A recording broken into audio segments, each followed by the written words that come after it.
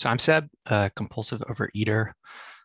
Very thankful to be at this meeting. I've never been to this meeting before. This is my first time here.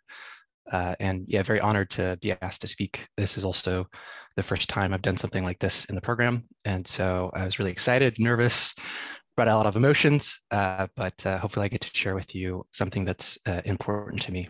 So I'm going to talk about the third step prayer. I've had a sponsor for about a year. They've been very helpful and patient in guiding me each step of the way. I've been working on step 3 for a few months now, and I feel like it's had a really, really big impact on me.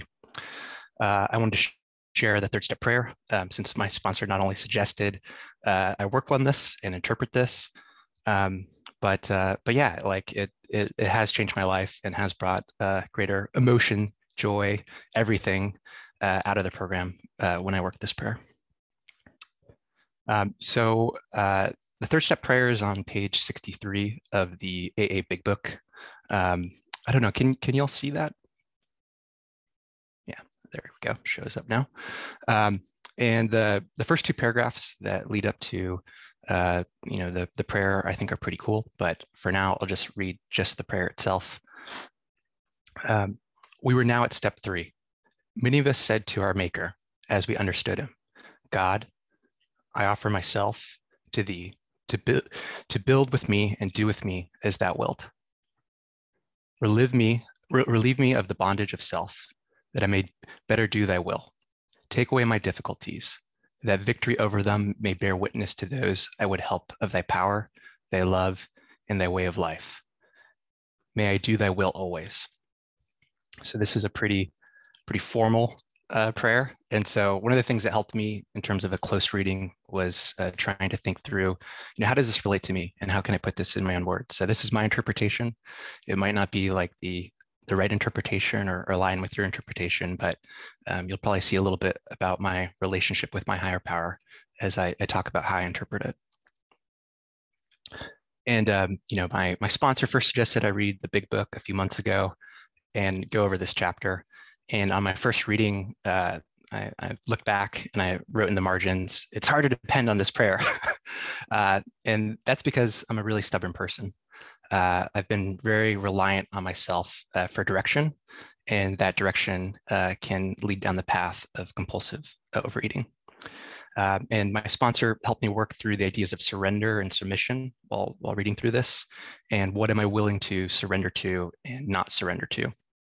So the first sentence of the prayer is still difficult for me, but it says, God, I offer myself to thee. And my personal interpretation of that is, I will swim the sea for you. And for me, this prayer is about building a trusting relationship with my higher power. One of my favorite singer-songwriters inspired me for this impersonal interpretation. The song's narrator talks about personal pain, and if another person would come to them to ease their pain. But likewise, if another person has pain, the narrator would swim the sea to that person to help them with their pain. And that's what it means to me. I will definitely swim the sea to you, my higher power, for all the pain that you ease in me. And as a child, I always loved swimming in the ocean. The waves were always very, very powerful, especially on the Northern California coast. And one of the things that I learned was not to fear the waves, but to really respect them. They could hold me under for seconds at a time and without breath, but they would always eventually resurface me to the air, and I could breathe again and breathe in that deep, fresh air. And more importantly, when I'm connected with the waves, when I'm connected with the water and the wind, it always fills me with a sense of joy, and I feel very, very connected. And the second part of this first sentence of the prayer says, to build with me and do with me as thou wilt. And the personal interpretation, again, some nautical metaphors, for me was, let the wind blow and fill my sails, guide me on this journey. And that's exactly what I asked for. I need direction, I need guidance, and I respect this very, very powerful force to guide me along on this journey. The next sentence of the prayer starts, take away my difficulties and that victory over them. And, you know, I had an immediate interpretation when I read this, but you know, my personal interpretation of taking away the difficulties and having victory over them is, if you have any questions, then look to the sea and you will know the answer. And this is actually something a really good friend of mine once said. This person truly loves the ocean and the sea, and they really inspired me to take that same attitude with life. And yeah, when I read "Take Away My Difficulties," I immediately knew this would be my interpretation of this section. For all my struggles, there is always an answer with my higher power, and that answer eases the struggle and definitely helps me succeed. When I'm out on the water and the wind fills my sails, or am I sitting at home and the breath fills my lungs when I'm meditating, everything is always all right, and it will always be all right.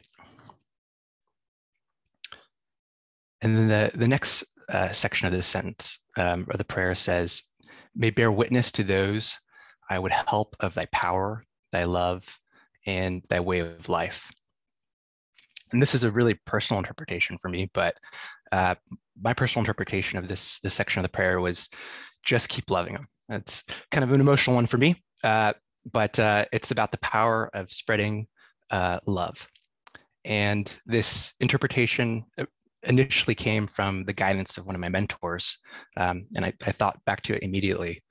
And they always have joy and share it with others, even when they're in troubled waters. And I don't know for sure, since I haven't asked my mentor specifically about this, but I can only assume that this person is constantly channeling their higher power and the love and joy that it brings to them and spreading it to others. And yeah, one of my favorite soul singers, who has lots of ballads on, you know, constantly loving your soulmate and others.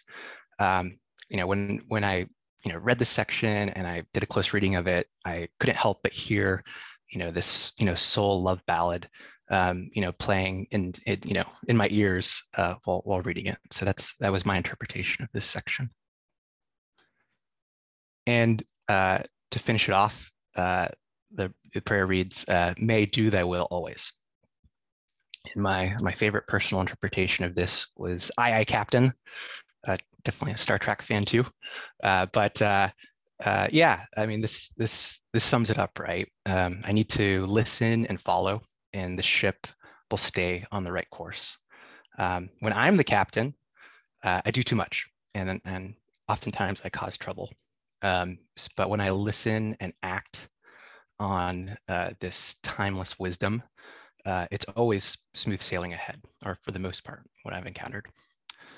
So that's just a little background about the third step prayer. What it means to me, it means a lot, and definitely working through this step, it's been important for me. And so yeah, I just wanted to share that. Thanks for listening to my interpretation of the third step prayer. And yeah, thanks for inviting me to share on this. And that's my share.